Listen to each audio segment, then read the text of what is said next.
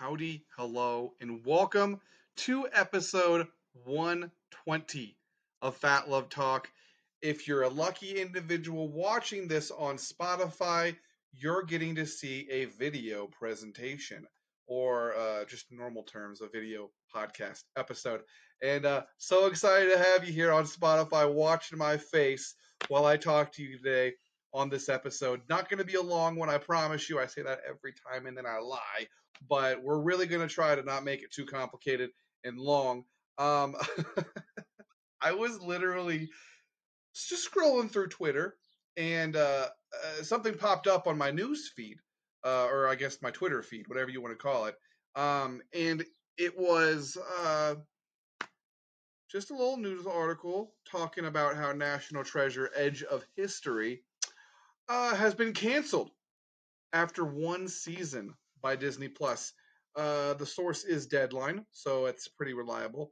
And I don't know if you guys know this, but I put a podcast out just a few episodes back um, talking about how terrible it was. You should check out that episode. Really proud of that one.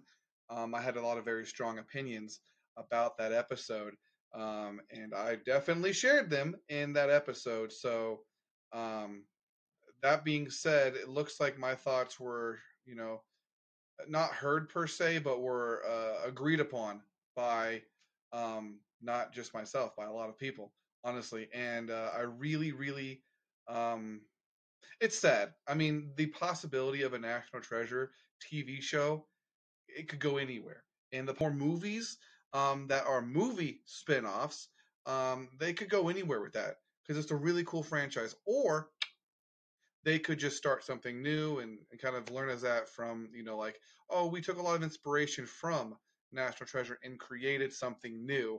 But I digress. I kind of feel like at the end of the day, the right call was to cancel National Treasure in the previous episode of this podcast where I thought that it was, I don't know, just not good, honestly.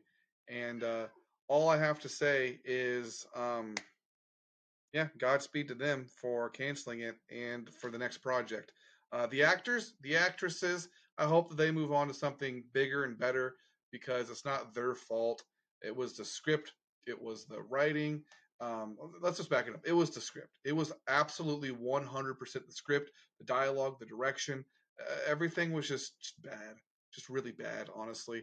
And I mean, to a fault, it was bad. Like, actors can always do a great job acting, but the script's going to carry you. Some people might disagree with me, but there was an episode of Saturday Night Live where Travis Kelsey was hosting, and he's hilarious and a lot of fun.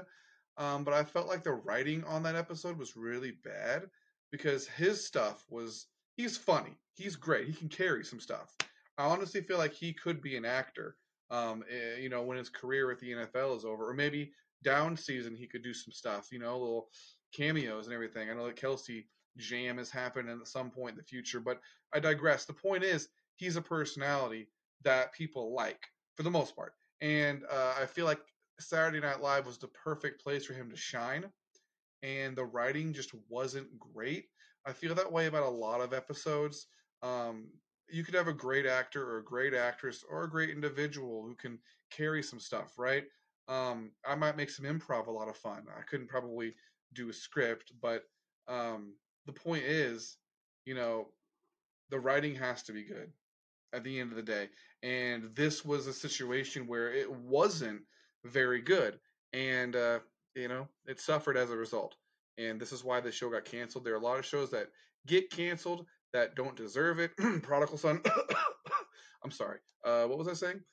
So I didn't want to just talk about this one news story because I really just wanted to talk about it for 5 minutes and then move on to the next thing.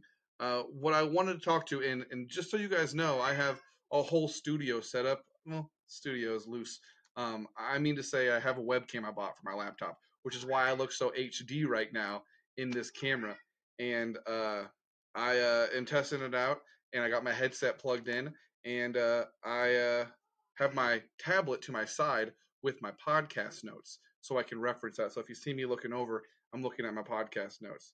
I did want to talk about how okay, so Redfall is a Xbox exclusive title coming from Bethesda, and it's I think the first. It might be the second. I think it's the first Xbox exclusive Bethesda game, not on consoles outside of the Xbox, and it might be on PC for Microsoft PC people. But I digress. It's not on PlayStation, and that's the point I'm making. It looks fun as hell, but I'll never know because unless I get it for my girlfriend's Xbox, and she has a last gen Xbox, so that's not happening. Then I won't know. So we're gonna we're gonna see. But I've seen a lot of people talking about Redfall, and honestly, based on what people are saying, I feel bad. Because I might be late to this news story because it's been a few weeks since it came out. But